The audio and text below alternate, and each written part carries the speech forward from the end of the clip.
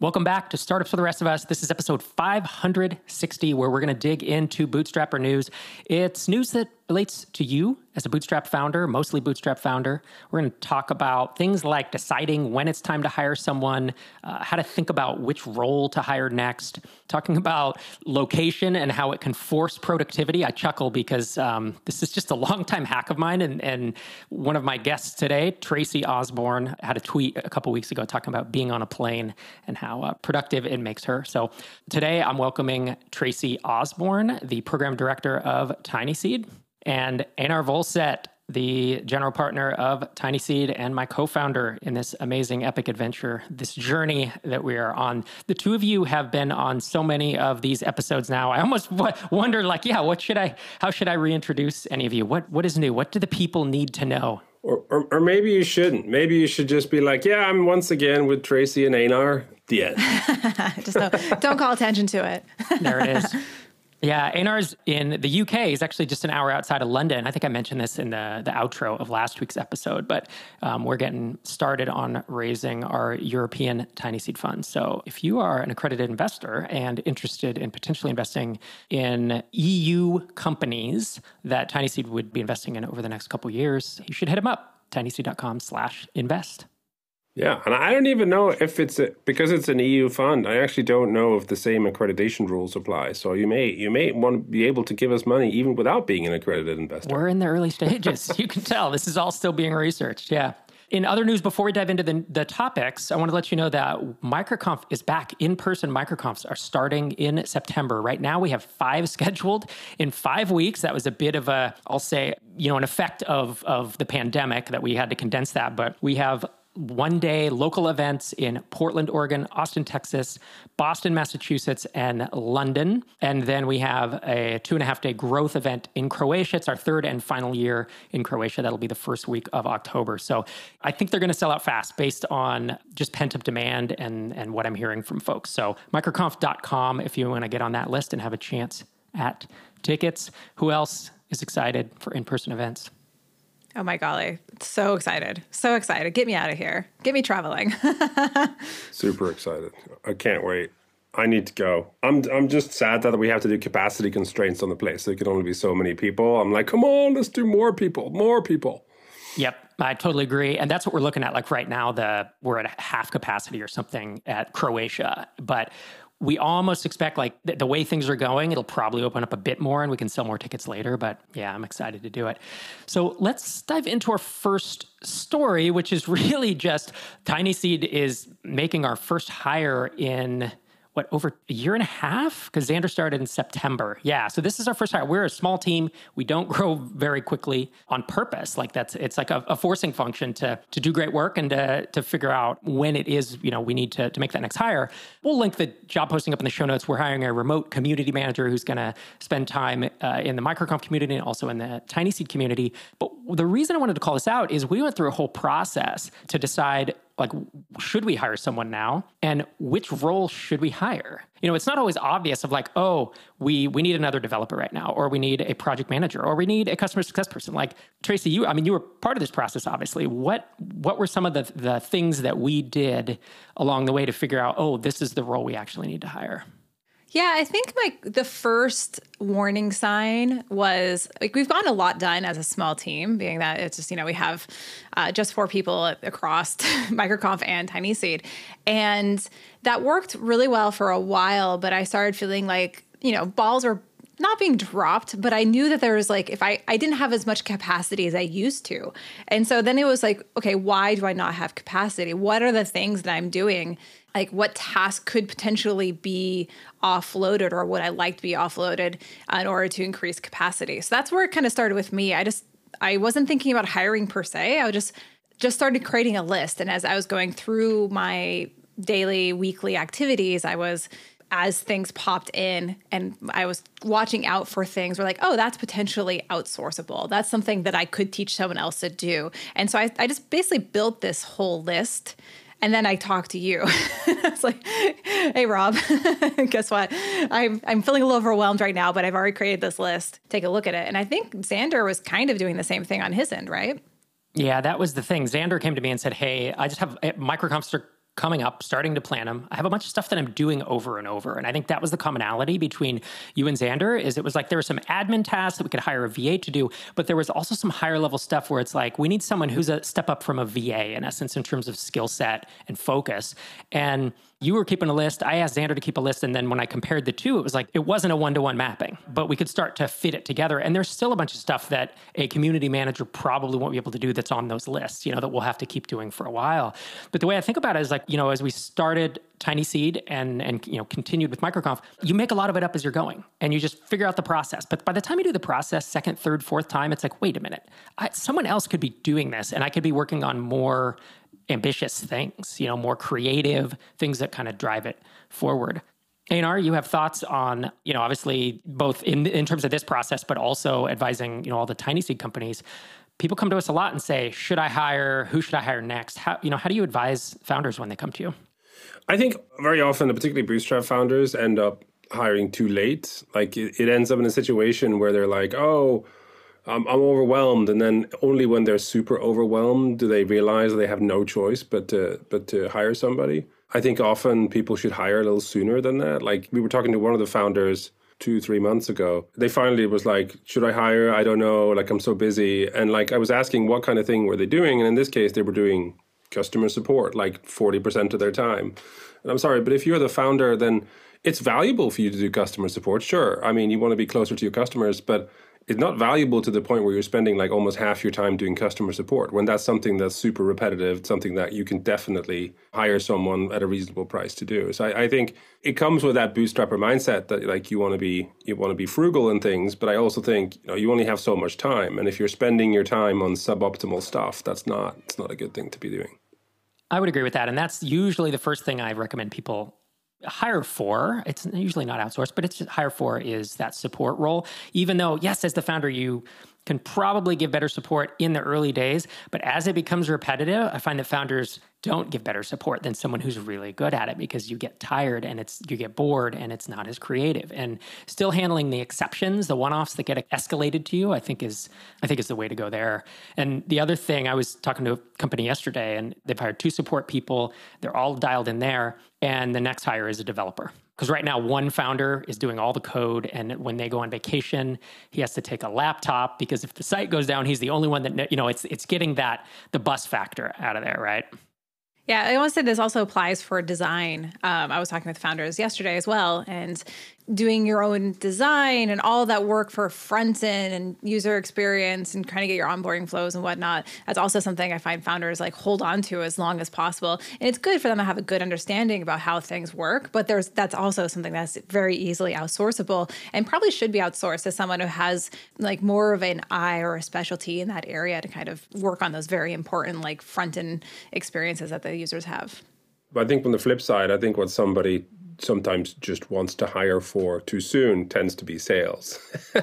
Like there's a lot of the time founders are like, particularly technical founders are like, I'm not good at sales. I know we should do some more sales. I just want to hire sales. And in some case, the flip side of that is like, until you have like a founder driven, like if the founder hasn't already done some sales that they can then train people up on, then sometimes that's too soon. Yeah, I like to think of it as like the moment it becomes pretty repeatable and rote, and this is whether it's sales, customer success, support, product development. In the early days when you're going commando on a product, it's like all over the place. My code would be everywhere. And then eventually I'd refactor it. I'd get all the deployment in place. And then it's like, wait a minute, I could bring another developer in here. Like that's the point of each of those where I start thinking about, I want to help bring someone in. And then it's just a matter of budget, right? It's like, as a bootstrapper, mostly bootstrapper, like what do you don't have the budget to hire in all those roles. So it's figuring out, which is going to, leave me doing the most high value tasks. All right. So obviously, if you're interested in, in coming working with Einar, Tracy, and Xander and I, head over to the link. It's at dynamitejobs.com, and you can check out the role for a community manager. Love to hear from you. Second topic of today is one I alluded to in the intro. We have a tweet from @TracyMakes on Twitter. That's Tracy Osborne. She says, this is about a week ago. Can I just be thrown on a plane every time I need to be productive? Geez, I'm working at like 10x speed. You want to expand on that first, and then Einar and I will weigh in because I have so many thoughts on this. Yeah, this was my first trip outside of Canada. I mean, obviously, due to the pandemic, I went over to California to go see that's where I grew up and saw my family and all that. And it's my first time on a plane in a year and a half. And I've been on planes a lot, and I think that it's such a good hack. It's so nice.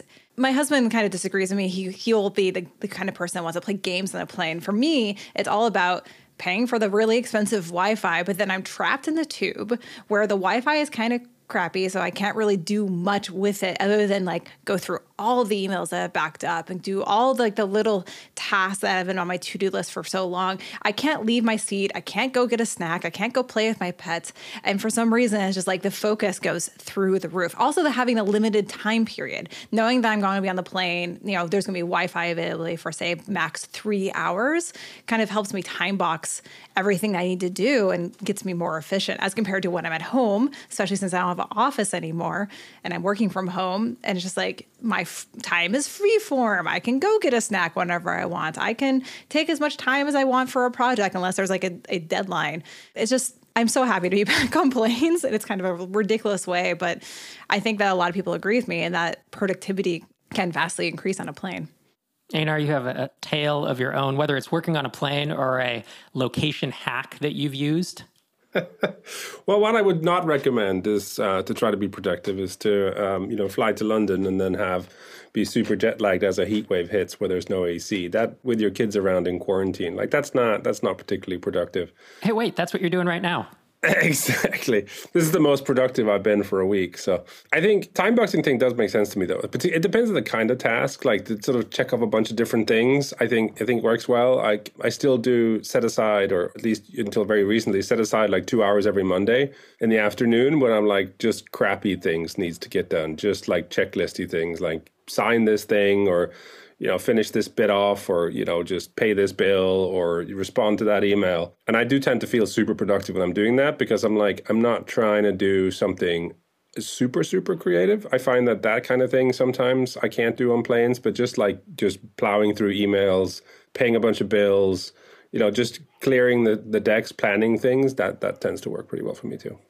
Yeah, one hack I've used, and this was pre-pandemic, but it was 2 or 3 days a week, I would spend half the day, usually the morning, somewhere that wasn't my house or wasn't my home office. And sometimes if my kids were home, I would be like in the basement at a standing desk, or I didn't have a co-working space, but I would go to a coffee shop and get super caffeinated. And the new environment actually, for me, it just causes a whole different mindset of creativity and thought. And so again, I was doing that a couple days a week, not super cheap because I was eating out and buying coffee and stuff, but I haven't resumed that since the pandemic.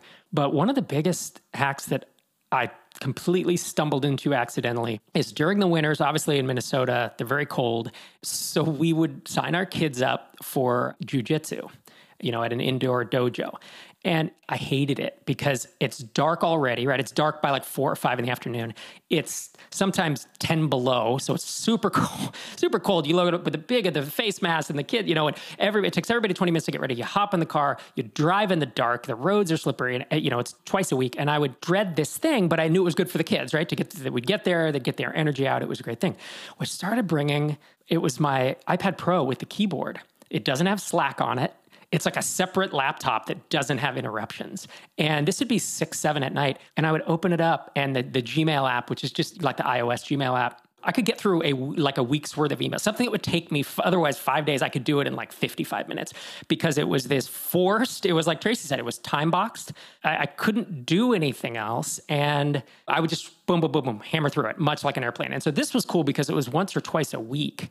And I started looking forward to it secretly, even though I hated the drive and the cold and all this. And it was the worst posture. I was literally sitting on a linoleum floor with my back against, you know what I mean? Like hunched over. You can't do that for very long, but I could do it just long enough to get this work done. Yeah, that's one thing that I wish that we had in the office, because like the experience of, say, if you're working with people in the office and everyone can like grab their laptops, go into one of the rooms and just sit down and work together on like one task, even if you're not talking together or collaborating, but, or like say going to a coffee shop, grabbing some friends, all going to a coffee shop, sit around a table and work together. You kind of get this like people around, everyone's working, everyone's, being productive kind of energy. That's awesome. Our next story is from Engadget. Headline is Delta pilot sues the airline for allegedly stealing an app he designed. He's suing for $1 billion, accusing it of trade secrets theft. Yeah, so he basically paid $100,000 of his own money to a software development crew to have a mobile app that would easily communicate disrupted flights, I think to each other maybe, so some type of messaging tool. And he contacted Delta CEO, or at least according to this article, he apparently contacted CEO of Delta in 2016 after a computer system meltdown. You remember this, when all the flights were put on hold. It cost the company $150 million. And he told the CEO, hey, I have a solution for that. He had several meetings with executives, and again, according to this, who gave him verbal assurances that they were going to acquire his app. According to Alexander, the pilot's complaint, Delta ended up telling him that his technology didn't fit its needs and ultimately launched its own flight family communication app in 2018. And he called it a carbon copy knockoff of the role-based text messaging component of his, this is in quotes, of his proprietary Crew Live, starts with a Q, Q-R-E-W. He's not a branding expert. Crew Live communication platform. So now he's seeking $1 billion, which feels like a lot. Anyways, I want to kick it over to you first, Einar. What are your thoughts on this situation?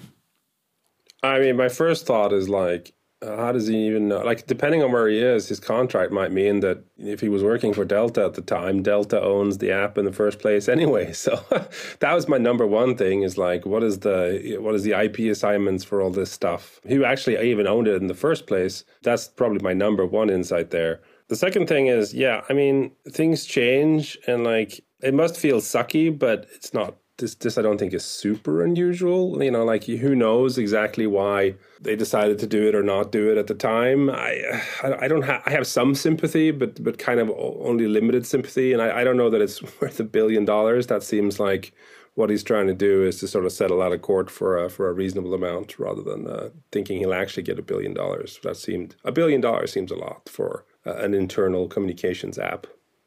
Yeah, I agree. And it's interesting because when I read the story, I thought to myself, you know, legally, I don't think he has much of a leg to stand on, because unless he can prove that they like stole patented trades. I mean, he built software, and you can replicate other people's software. There's no law against that. So there's the legal side of it. And then there's also the maker in me feels like this sucks, and that's bullshit that they did that. But then also, this is really told from, it only quotes from his complaint, you know, or his suit. So it's his side of the story. I'm curious to see, like, I've seen some of these things that are written up on TechCrunch where I know both sides of it, and I'm like, you didn't represent this very well. So I wonder what was happening on Delta's side. Maybe the app was or maybe there are all kinds of reasons why they would have just not wanted to use his version of it, you know, or not wanted to buy it, that aren't, none of which are raised, you know, in this article. Yeah, and $100,000 of his own money is a really interesting number, I think. For an app that would only work, it sounds like, on this piloting system, and so he has to have Delta as a buyer in the first place. $100,000 of his own money before pitching the app over sucks. Like, it sucks. It seems like, you know, I feel like a lot of people in this industry kind of know that that's not the way you're supposed to do it, but I don't think that's widely known. And so I can just see someone being very enthusiastic, getting this idea in their head. I can sell it to this company that I already have connections with. I'm going to put a bunch of money into it, but I'm going to get a bunch of money back. And then not going through the diligence, spending way too much money to develop an app. And on Delta's side, you know, they have a team of developers. They have their own app developers. They have their own app and whatnot, you know, and I don't know if there is an NDA or anything like that, or everything that, if that matters, but, you know, show this app that could or could not work very well. It's very easy for Delta to be like, but that is a good idea. We already have our developers in house. Let's just build this. And, you know, it just sucks. I kind of feel like it reads like someone who is really enthusiastic, but didn't do a lot of homework in terms of how these kind of deals can go down. Yeah, I think that's a good point. You know, as a founder listening to this, who could potentially wind up in the same spot, I think it's dotting your I's, crossing your T's. Like you said, having NDAs, making sure your IP is locked down, and patents. That's a whole reason why patents exist, I guess, Yeah. I'm not sure if you can patent something like this. App. Yeah. That's the thing. And that's what I struggle with is it's like, just know that anyone can, it's not the software. We always say that, right? It's like it's the marketing, it's the brand, you either have to have something super unique or you need to have like proprietary marketing channels that you can own or sales channels because anyone can go replicate your software. Right? If someone had just in fact, we did have people who basically copycatted. I've had people copycat pretty much most of the apps I've ever built. But at that point, it then became a question of brand and marketing, right? Could I secure the leads? And that's... Yeah. And he built us something that he couldn't market on his own because he built it for just one buyer. And that one buyer said, we're happy to do this our own. So like imagine there was another situation where he built something that he could sell to multiple airlines or drive a competition or something like that. But developing just for one buyer in mind feels like a mistake. Yeah, I don't know that it was only developed for Delta. I wonder if it could work for any airline. But then it's like, okay, cool. So go sell it to the other airlines then, right? That would be the next step to prove it. Next story is a tweet that I sent out about a month ago, and it seemed to resonate. It got a bunch of retweets and likes and stuff, so I just wanted to talk about it real quick because it's pretty founder-focused. The tweet is, in the early days, you're building a product. Once you've built something people are willing to pay for, which is no easy task, you work on building a business. Once that flywheel is going, you move on to building a company. Very few founders excel at or even enjoy all three stages. And so it's product, business, and company. I got some follow-up questions to that in the conversation. Obviously, we'll link it up. But I was defining difference between a business and a company is a business is once you start looking at profit and loss, you have enough revenue that you can start hiring. It's still early stages. And a company is really when you're starting to scale up. It's like you're starting to hit escape velocity and really build out an org. And the reason I tweeted this is it just continues to be a theme. I hear it on podcasts. I hear it I have conversations with folks. I watch founders leave their company. They grow it to 20 million and then they step down as CEO. And people say, why would you do that? And it's like, well, because I love building product. And frankly, I overstayed my welcome. Or I love building products and a business, which I'm defining as kind of an earlier stage thing. But building out a company, building out an org it's a different skill set. It really, really is. And that's often, that's why 20 years ago, the venture capitalists would bring in quote unquote, adult supervision, right? The founder would go out and then they'd bring in, a seasoned CEO or COO or whatever it is. Einar, what are your thoughts on this? Yeah, I agree with this. I mean, I think there's very few people who are very good at both of it. I mean, I think in some cases, you see data that says, founder-driven companies are more valuable or grow faster than professional CEO-led companies. And I do wonder whether that's just because founders of, companies that are growing really fast are less likely to want to step away from it than companies that aren't growing so fast. I think in general, this is very true. I think once you get to a certain size, like your job almost becomes like HR, like it becomes hiring. Like how do you source enough quality people to come on board and work for you and believe in the mission and all that stuff? Like I think a lot of people, particularly technical founders, don't enjoy that. They don't enjoy the sort of organization building that you'll need to do once you get past a certain size. Yeah, I feel like you have to change kind of like, where is your dopamine rush? Is your dopamine rush from building that product and seeing people use the product that you built by hand or you had a large part in building? And then you have to switch that dopamine rush to watching other people do that process. And like, are you able to take that joy from seeing other people succeed and other people build a product and kind of switch where your joy comes from the business, from like enabling people and seeing the big picture things? And I feel like there's a lot of people who are unable or unwilling to kind of switch over where they get their joy, So like there's people who make good managers and people who don't make good managers. And I think good managers, when they're managing people, take the joy of just like enabling people to do things.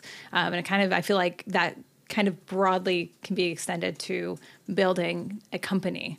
I really like that point. I think that's accurate. I think that's true. I mean, it's at a certain size, it also becomes a question of like, instead of hiring a new professional CEO, that might be the point where you decide, you know what, I'm going to sell this business because I don't enjoy this stage anymore. And there are other people who could do better.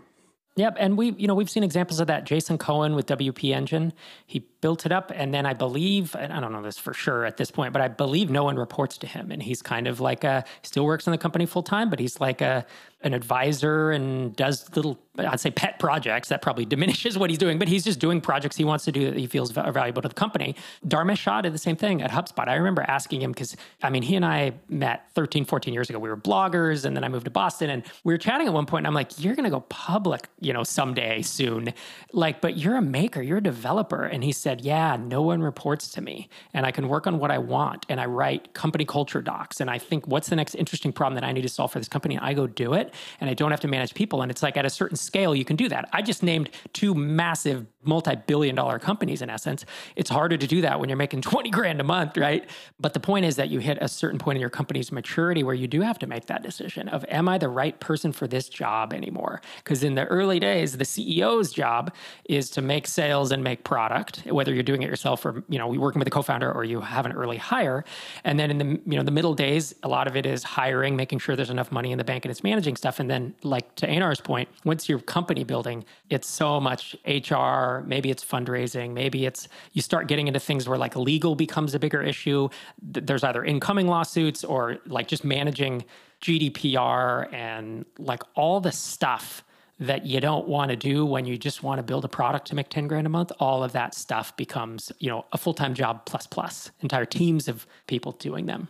Yeah, I want to go back to my point though, is like, I think it's funny because yesterday in Tiny C, we brought on your wife, Dr. Shirley Walling, to talk to us about kind of psychological issues. And she made the point about, forget exactly how she phrased it, but it was kind of like being mindful of the joys and then finding things that you're not taking joy in that you should be taking joy in. And I feel like if things like legal, like those things aren't really fun, but like being mindful of like, okay, this thing is not fun. I don't like this part of the business, but I'm going to view it as the full ecosystem of the business. What is this legal work, this fundraising work? What is this enabling to do? And then kind of thinking thoughtfully about, is this a good thing? And if that's a good thing, hopefully it brings you some amount of joy. And so therefore it becomes a little bit enjoyable in that. So if you don't find some of these tasks enjoyable, maybe that practice will help you. It doesn't mean that you have to then outsource it or hire someone or whatnot. So I think there's a little bit of a balance there that people can do in order to make some of these lesser loved tasks more fun. Yeah, I agree. At the same time, you can get caught in a trap where you're doing things that you don't like for too long, and that becomes burnout. So yeah, you have to have it's a balance. It is. It's like you can do it for 3 months, 6 months, 9 months, and tell yourself, hey, I have to do this. Eventually, like in my experience, like you have to hire someone to do that. You have to hire it. You have to outsource it. You have to figure out a way not to do it if you really don't enjoy it. You have to build a business and a company, not just build a product. And fire yourself. There was another tweet. As a CEO, you have to fire yourself from all the jobs over time. And it's just picking what's the next job I'm going to fire myself from.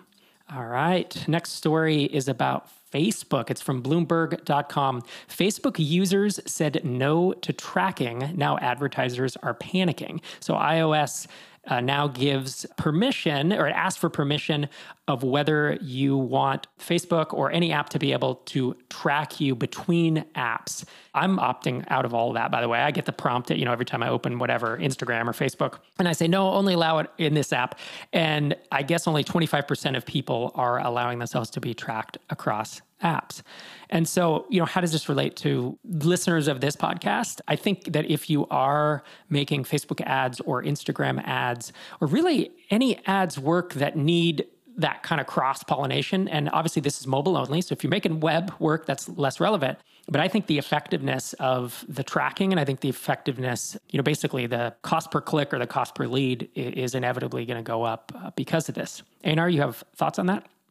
Yeah, I mean, I'm not surprised this was coming. It's sort of the war between the business model that Apple has and the business model that Facebook and advertisers have. Like, Apple doesn't make a lot of its money from advertising. So, they're always going to err on the side of how can they sell more phones?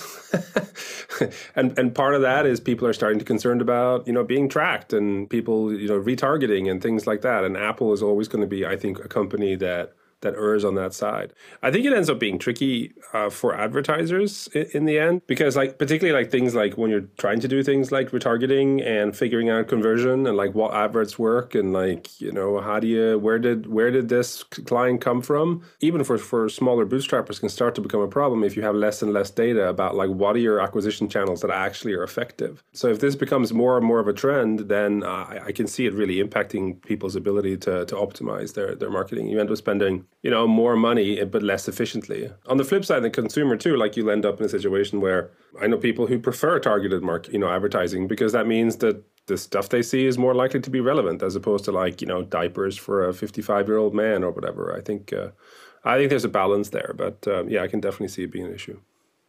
You know, people have been saying for a long time that if you're not paying for a product, then you are the product. And so this change through Apple is the kind of, finally it's Apple saying like, hey, you are the product. They're telling people directly you're a product. And I think that saying was well known between webby people, but wasn't really known by the general public. And so now it's that awareness going out to the general public. Oh yeah, Facebook is free, or now they're, you know, hopefully thinking about, yeah, exactly. Now they're thinking like, oh, that's why it's free. You know, I do agree with Einar is that like, it comes across so negative. Do you want to be tracked? And no one really wants to be tracked. You know, if it was, I think that these ad networks, I think I've seen this in some places where it says, hey, we can give you more personalized ads. I think that those warnings, those better ways of kind of spinning how things are going and why the tracking is there.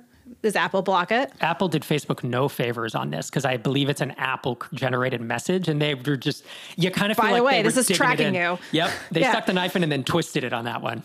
Yeah, you're in the bathroom, it's tracking you. You're doing something, you know, all these like things, and it's tracking you, and it's like very scary. So everyone's going to opt out, of course. I agree. Like, you know, Instagram is its own thing. There was an article recently talking about how Instagram is the new Sky Mall, and I totally agree with that. The products in Instagram are nuts. But it is kind of impressive when I'm in Instagram and how targeted those ads are to me. And I would say that I wasn't normally a person that would buy off of ads. Like maybe I'm a little bit of a brat and I see ads and I in Facebook or Reddit or whatnot, I deliberately don't click on it because I'm being a butt. For some reason, Instagram, because it is so targeted, actually has worked many times. I have bought many things off Instagram ads. So, you know, I can see overall hopefully this direction going towards more targeted ads in that way. And these prompts maybe will have an evolution over time. But right now, I think we're in a really weird period where people are realizing that they are the product finally. Our last story of the day is from Square. It's not a story. It's a release of their business banking, which is squareup.com/banking. I think gets you there. Square Banking, your payments, banking, and cash flow working as one. I love this. And I don't use Square, but I love the fact because banking is so last century. Like everything I do with any bank is a disaster. The mobile apps are terrible. The process, are you fucking kidding me that we have a 2 p.m. wire cutoff to send money the next day in this day? Are you kidding me that is what we're dealing with, right? Given that we have crypto that I can send you, you know, in the next 15 seconds for pennies. So anyways, that's my banking rant. But given that we have Brex credit cards, which I really like using. I love their mobile app. Mercury Bank, Square Bank, now these tech-enabled startup banks that are actually getting traction. I'm surprised Stripe has not entered this. I can't imagine they are not also entering this space, given that they want to increase the GDP of the internet. I'm super bullish on tech-enabled modern banks. Remember when the web first came out in like the late 90s? They had these banks come out. It was like WebBank and Bank.com or whatever. And they didn't have branches, and you could like you'd mail them a check to deposit it because there were no mobile phones to deposit. And it was a bit of a clunky experience. I feel like the tech has caught up, and that we are going to see like actual really solid banking products that make our lives easier, much the way that like we used to use taxis and then Uber and Lyft came along. And it's like, no, it's a net win for us as consumers. I don't want to go into all the, on the flip side of that, but I feel like banking is going to hit that, especially for business banking, which has, historically sucked. Tracy, you have thoughts? I wish I was as enthusiastic as you are. I'm very enthusiastic about these products. I feel very pessimistic about this because I feel like there has been such innovations in banking that I've been seeing pop up since the beginning of the internet. And is it because big banks have so much lobbying, like to change like the regulations that are in the US. I can't remember any ones that popped up before, but I know there's like several like banking apps and credit cards and things that popped up because I was like, oh, look at all the things we can do. Like it's a new world. We can have all these like, fancy tech products, and then they die and disappear. And because there's all these regulations and lobbyists and everything that's going on. So I hope I'm wrong, but I look at these things kind of pessimistically. I will continue to use them because I want them to succeed, but I'm also looking at them as like, there's a very good real chance that these things are not going to pay out. For example, Wealthsimple in Canada, they were launching a new, like it's a whole savings account and investing thing. And then they're like, boom, we're going to have debit cards. You can use this as a bank. I signed up for it as soon as they announced it, I signed up for it a year ago. I still don't have a debit card. I still can't use those features. I finally moved my money out of that side of the business because I'm like, I don't know if Wealthsimple, they've obviously run into problems trying to finish out building out this whole banking platform. It's like, I'm going to continue to use them, but I see so many problems happening that like I'm looking at it being aware that it can just go away. Einar, what do you think? You bullish or you bearish? I'm bullish. I mean, one of my good friends runs Mercury, so yeah, I can't really be bearish. He's going to call you up and be like... Yeah, I do think the challenge is, I think banking has very low churn. That's what I think. I think basically people leave a bank when they die most of the time. And like, I think that's what the sort of inertia there with like, well, it's my money. So, I care a lot about my money. So do I really want to take the risk of going to some newfangled thing that hasn't been around as long, or I'm going to stick with, the horrible mess that is the Bank of America and their like 1992 website and all their stupid fees and things. I think that's the main challenge for some of these things. But I actually think that's why like going into business banking first, at least, makes more sense, because you're like, okay, I'm going to start, when you start a new business or a startup, then, you need a bank account. And then that's when you're evaluating, potentially new things. It is not exactly tied into your own personal, like, flows of money that's been going into the same places for years and years. So